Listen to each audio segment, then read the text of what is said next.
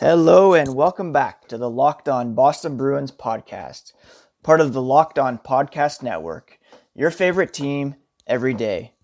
I'm your host, Ian McLaren, and this is a daily Boston Bruins podcast where we discuss all things black and gold, as well as take a look around the NHL. To keep up with the Locked On Boston Bruins podcast, follow the show on Twitter at LO_Boston Bruins, and you can also find me at Ian C. McLaren. Please subscribe to Locked On Boston Bruins on Apple Podcasts, Google Podcasts, Spotify, Stitcher, or wherever else you subscribe. Please also rate and review. To kick off today's show, I'll be chatting with Sean Shapiro of The Athletic to discuss the Bruins' season opener opponent, the Dallas Stars. Yes, that's right. Boston Bruins hockey is back. It's been a short summer, but a long one at the same time due to the nature of how last year ended. So it'll be good to kind of wipe the slate clean and get started with a brand new regular season. I'm very excited to watch this team play again tonight. And we'll be talking with Sean to help tee up how things look in Dallas. Coming up later in the show, as we will do every Thursday, I'll be ranking the NHL's top 5 teams.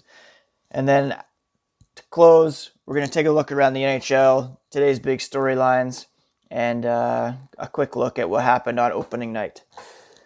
But first, let's get to Sean. I'm joined now by Sean Shapiro. He covers the Dallas Stars and NHL for The Athletic. He's also the author of 100 Things Stars Fans Should Know and Do Before They Die. Thank you so much for joining me today, Sean. How are you doing? I'm doing pretty good. I'm looking forward to actually watching hockey games that matter. So it's a good day. Yeah, exactly. Yeah, it's a bit of a weird start to the season for the Boston Bruins. They're starting with a 4-game Western Conference road trip. And I'm sure from the Dallas perspective as well, it's a bit of a non-traditional season opening opponent. I imagine it hasn't made things any less exciting, or the anticipation is still high for a new Star season, despite it being kind of a non-rival to start. Yeah, it's the one thing that actually the Stars have built up on, and the popular statement around here the past week or so has been with Boston and where they played last year, obviously, to the Stanley Cup Finals. And so Dallas hosts Boston, obviously, on Thursday, and then they actually go to St. Louis on Saturday. And so the Stars' kind of big talking point this week from the coaching staff has been, we felt we were right there. We lost to the Blues in Game 7 in double overtime, and that could have been us hoisting the Stanley Cup. That's something the team truly believes after how close they were against the Blues. And just there's a play in that double overtime where Jamie Benn had a wraparound that was literally half a puck away from eliminating the Blues. So the Stars, they look at the Bruins as this is a team that played for the Stanley Cup. The Blues won the Stanley Cup, and if they want to make a statement that they really are this team that is a contender, these are two pretty good teams to kind of try and make that opening statement against in the first 2 out of the 82 games. Right, yeah. The Stars, they made a big splash in free agency, signing Joe Pavelski, who's obviously the former captain of the San Jose Sharks, another team that has had cup aspirations in the past, but never quite got there. How does he seem to be fitting into the mix so far? Is he kind of jumped in as a kind of an alpha leader type, or is he kind of sitting back and allowing guys like Tyler Seguin and Jamie Benn to continue to lead the way? How's Pavelski fitting in so far? I think the big thing that with Pavelski that fits right away, and I think it's something that's going to fit well for the Stars this year, is he can be a leader without a letter, which is very cliched to say, but as someone who has all of his experience and being the captain in San Jose and kind of has obviously done things the right way to have this type of success he's had in the NHL, I think he's going to do he's already started to kind of instill himself into extension of the leadership group. I think there's only I'm kind of the thought process of a captain. You can have a strong captain and you can have strong assistant captains, but you really need that secondary group of leaders, those for those after those first three or four, depending how big your official captaincy is.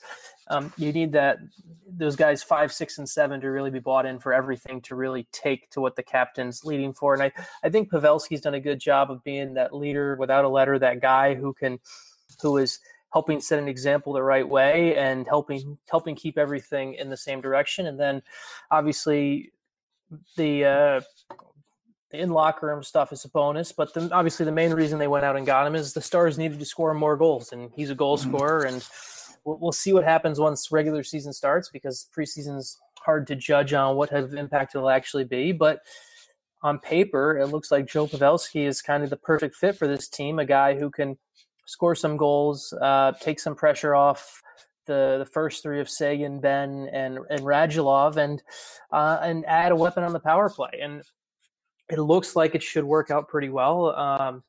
He's a guy who, even though he's gotten older and age catches up to everyone, he's a guy who never really got by being that fleet of foot anyway. So it's not like he's going to lose speed. So he still knows where to stand. He still knows how to tip pucks, and it seems like it should be a good fit. Obviously, we'll see what happens. So we'll see what happens tomorrow night when a real game happens.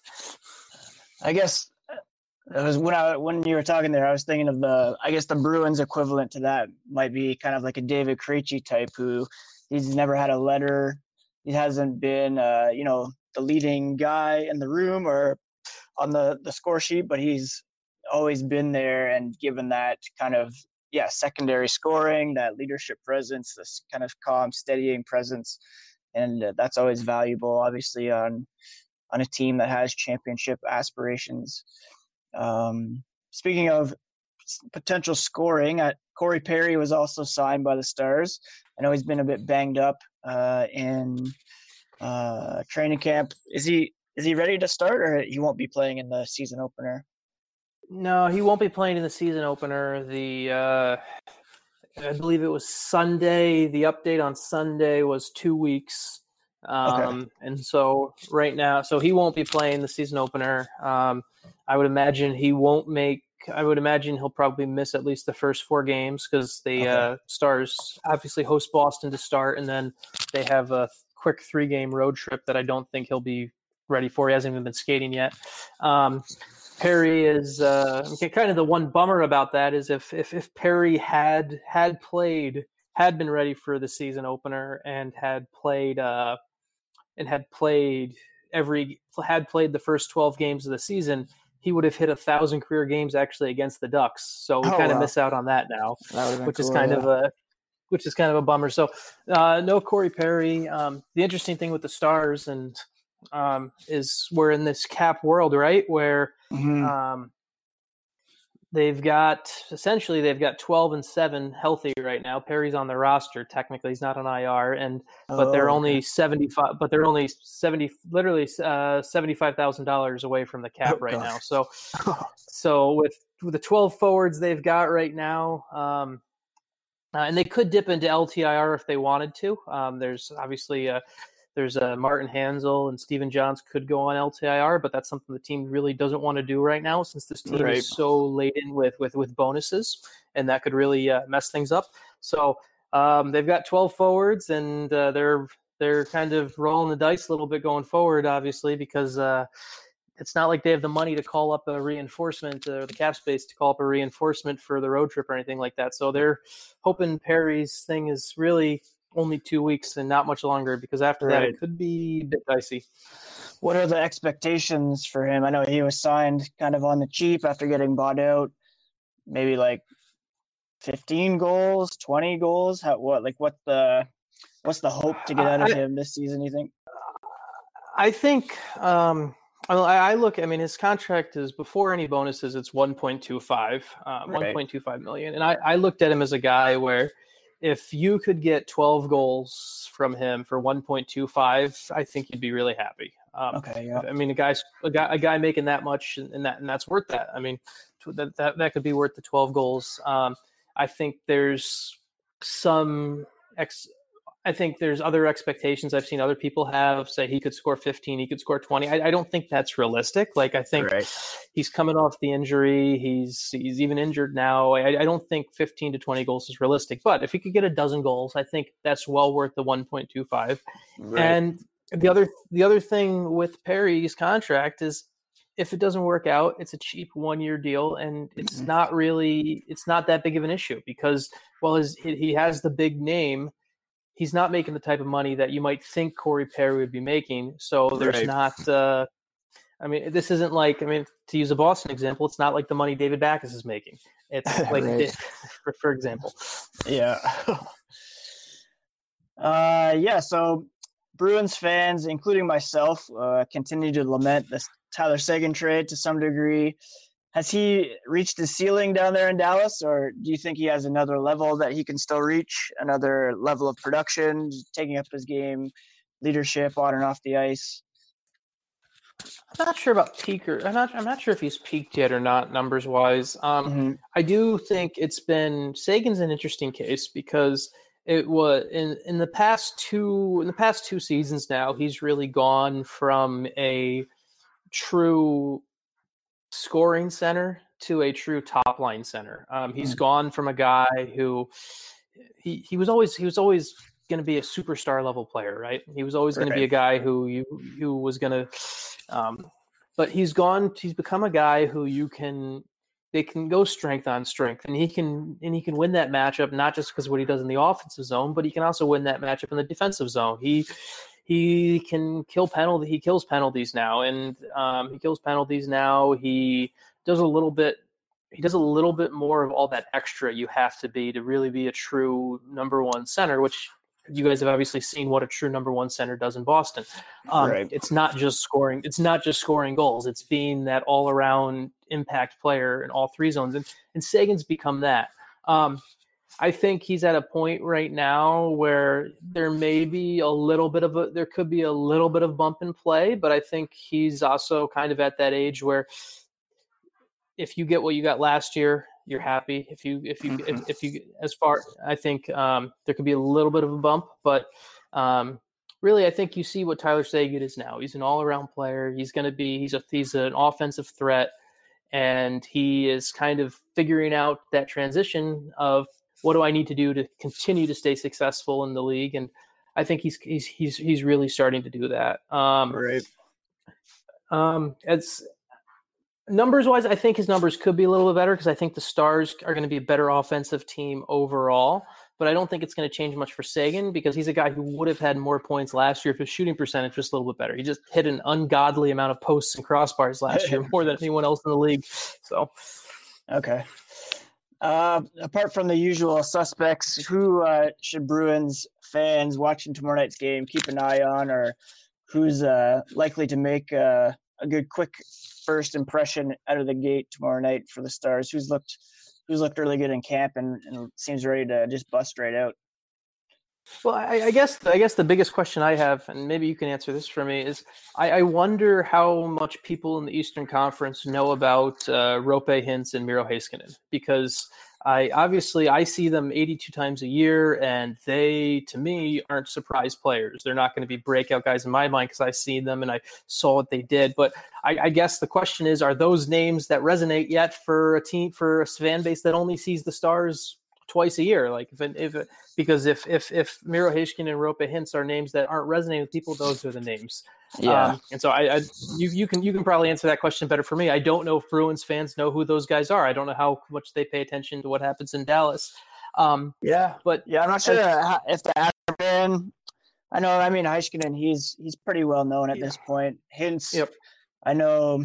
If people are playing fantasy hockey, he's been mentioned quite a bit in terms of, sleeper potential, or guys you should target in the later rounds of fantasy drafts. So that kind of tips fans off that, this is a guy to watch. But I think, if people watching tomorrow night should get a pretty good idea of how talented those guys are. And I think, they probably need to be to step up in order for the team to take that next step. They need those depth guys Heiskanen's not really a depth guy, but a guy like Hintz to to give some scoring from the kind of a more of a depth role. You need those forwards to do that. And I think, yeah, he's a guy to watch for sure.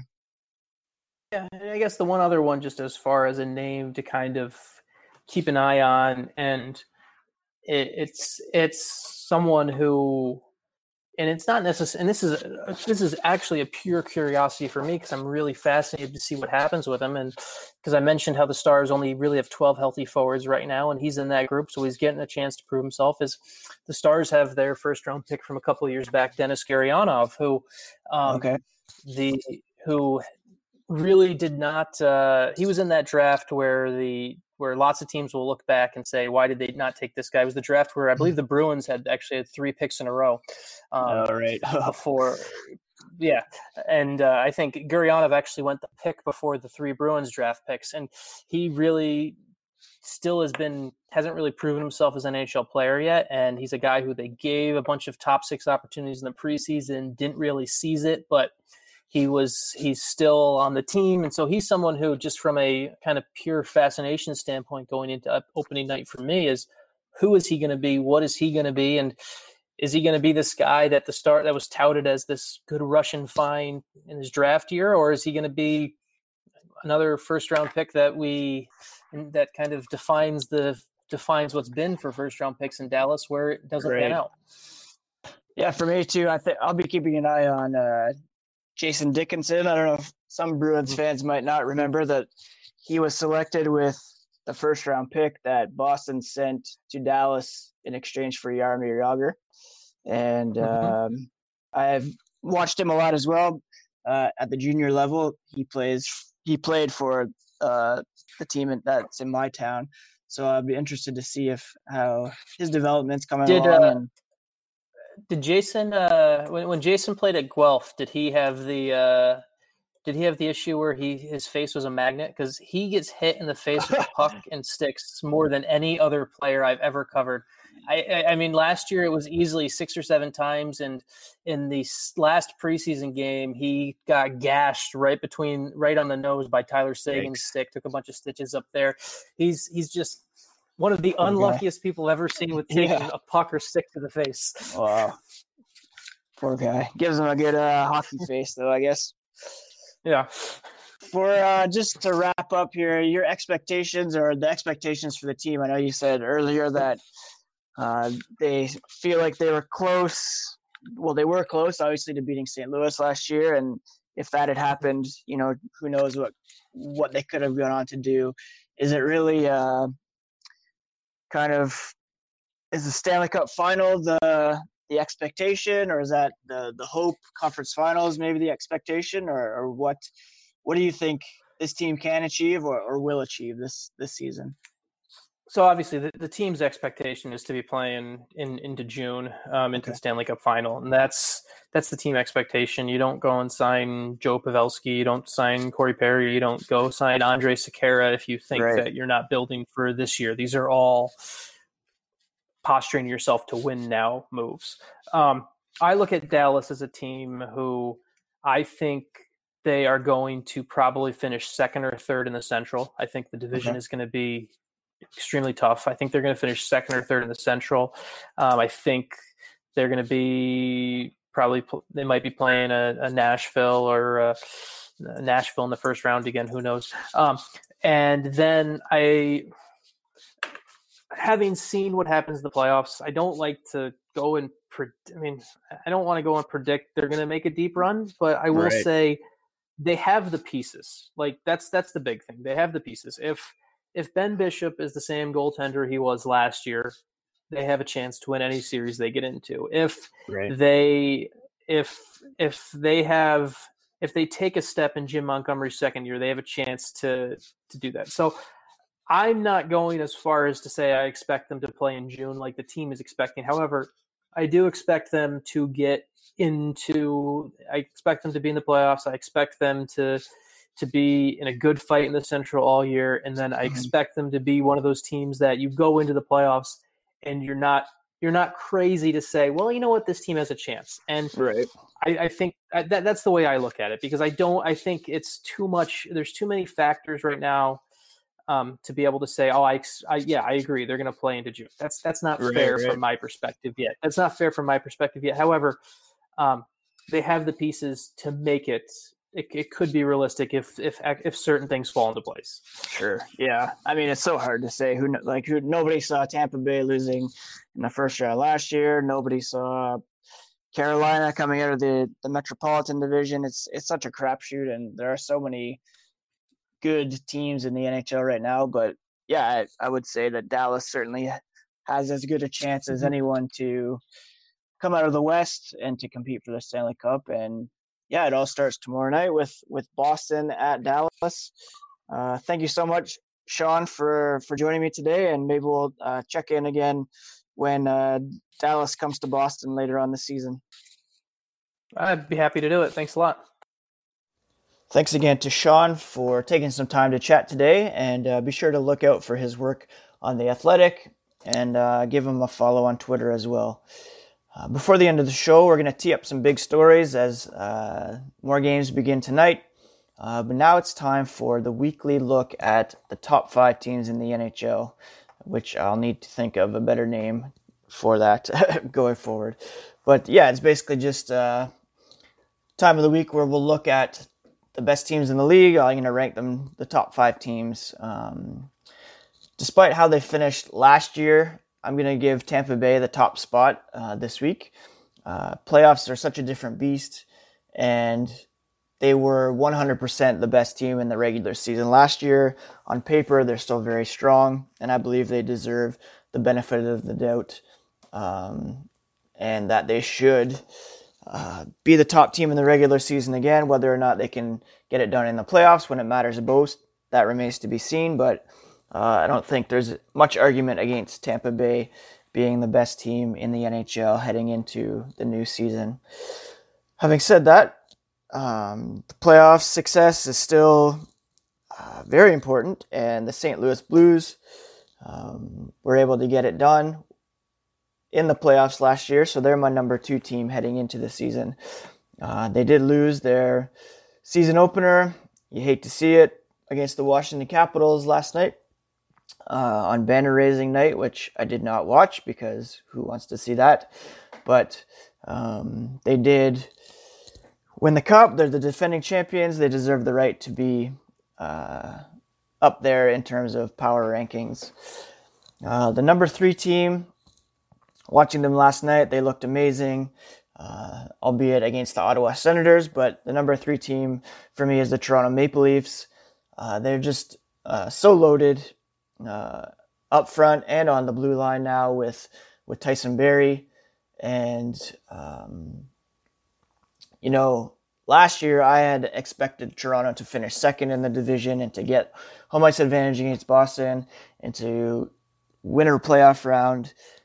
Thankfully, that didn't happen as a Bruins fan, but I really believe that Toronto is set to take that next step this year, whether it's at the expense of the Bruins in the first round or not, who knows. Obviously, the Bruins or the Leafs would have to finish, first or fourth to get out of that inevitable playoff matchup. But, keep in mind, only the Leafs and the Panthers, they're the only 2 teams that have not won a playoff series in the shootout era. And it would just be insane if Toronto didn't do that again this year, as hard as it is to admit. Again, I really hope it's not at the expense of the Bruins, but I think the Leafs are just going to roll through the regular season, and they should win a playoff round. So, yeah. Number 4 team is our Boston Bruins. Again, I saw a lot of people expect them to take a step back. I was listening to 31 Thoughts podcast this morning. Elliot Friedman kind of debunked that. He really believes that, the Bruins are just a bunch of pros, as he said, and they're always ready. They're just that employee that gets the job done year in and year out, so consistent. They're able to fill holes with people who can get the job done, and I don't see the Bruins taking a step back in the regular season, at least. I could see them finishing 3rd if that's a step back. a minor one, seeing as Toronto and Tampa Bay are so good, but a lot of people see them as the top 3 teams in the NHL, so it's a bit of a crapshoot, but right now I'll put them at number 4. Then my number 5 team, and the team I actually picked to win the Stanley Cup on Daily Hive, which is another place that I write for, the Vegas Golden Knights. They're coming in at number 5. They rolled over San Jose in the season opener, albeit with Erik Karlsson out for personal reasons, which I hope all is well there. The Karlsson family has been through a lot so far the last couple of years. But I really am high on Vegas. I think Mark Stone has MVP potential. He should be a Selke nominee, finalist for sure. And I'm really high on Vegas. I think they're going to do well this season. So that's my weekly look at the NHL Top 5. We got Tampa Bay, St. Louis, Toronto, our Boston Bruins, Vegas Golden Knights. We'll see how that shifts throughout the season. We'll do this every Thursday. Look at the top 5. And coming up before the end of the show here, we're going to take a look at some big storylines around the NHL. The first one revolves around our Boston Bruins. And, it came out yesterday that the Bruins and Torrey Krug are beginning to talk contract extension. And I guess Krug, according to NBC Sports Boston, he said, "It's exciting. Now that we're in the regular season, I don't want to talk too much about it, just out of respect for my teammates and the process. But it's obviously exciting when you're talking about where you could be for the future while taking care of the present. That's the most important thing. It's an exciting time, and hopefully things work out." So that was a great development. I don't like Marissa and I were talking about the other day, Marissa and Jemmy from the Boston Herald. I don't expect Krug to be moved. I expect him to be there long term, and it's great that they're beginning to talk. Sometimes you see players and teams kind of put a pause on things during the regular season. They don't want it to be a distraction or whatever, but it seems like everyone is kind of on the same page that it will get done, and hopefully that happens sooner or later so it's not hanging over this team for too long. What else do we have? I don't know if you saw last night, but Connor McDavid is back from a knee injury that he suffered late in the season last year, or in the final game, I guess. He just ripped through the Vancouver Canucks defense and scored, dare I say it, the goal of the year already. I know there's only been 4 games, so that's pretty stupid, but it was an amazing play. Go check that out if you haven't yet seen it. Tonight, as I said, the Bruins are in action, but there's also a few other games that will be interesting to keep an eye on. Florida, Tampa Bay. I could see that being a first-round playoff matchup with Florida sliding into the wild card spot or the 4th spot in the Atlantic. I think that could be a great new rivalry, so keep an eye on that game. The Bruins game doesn't start until 8:30 local time or Boston time, so you can watch that for a little bit before. We have Montreal and Carolina, which will have a juicy storyline after the Canadiens signed Sebastian Aho to an offer sheet this summer. Winnipeg and the Rangers will be fun just to see Capo Caco in action, and also Jacob Trouba playing his team for the first time. And then later on, Calgary and Colorado should be a good one as well. Calgary had a great regular season last year, but lost in the first round. And Colorado, I think, is just going to be one of the best teams to watch this year. They're going to be super fun. So I'd always recommend tuning into them if you can. But obviously, the game of the night for our purposes will be Boston and Dallas. Like Sean said, the first 2 games for Dallas are a bit of a measuring stick, as they're going to get the Eastern Conference champions and the Stanley Cup champions. You know they're going to be ready to come out on home ice. So the Bruins might be in tough to kind of match that emotion. But as we know, the Bruins aren't fazed by much, and it should be a great game. I should also mention that Sean and I did briefly discuss Brett Ritchie off mic after our discussion was over. He was just asking how he saw Brett Ritchie fitting in. I mentioned that he is kind of a bubble player to play tonight.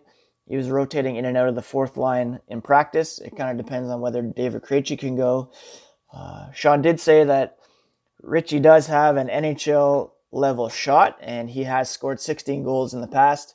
The one issue just is accuracy and kind of getting the puck to go where he wants. That's not really up to par, but if he goes on a bit of a lucky streak, perhaps he can make an early impression and kind of get a shot at sticking in the lineup just based on an early bump in production. But we'll see if he plays tonight and whether or not he gets an extended look with the Bruins. So yeah, that's Locked On Boston Bruins podcast for today. We're part of the Locked On Podcast Network. Please give us a follow on Twitter at @LO_Boston Bruins. Follow me at Ian C. McLaren. And please subscribe to the podcast wherever you get your podcasts and toss a rate and review. That would be greatly appreciated. I really thank everyone who's listened so far, who's taken the time to give a star rating on Apple Podcasts, and who's taken the time to review. It really means a lot. And again, I'm really excited for the Bruins to start playing tonight and for the season to get rolling. And it's only going to go up from here. So thanks again, friends. Talk to you later, and go Bruins.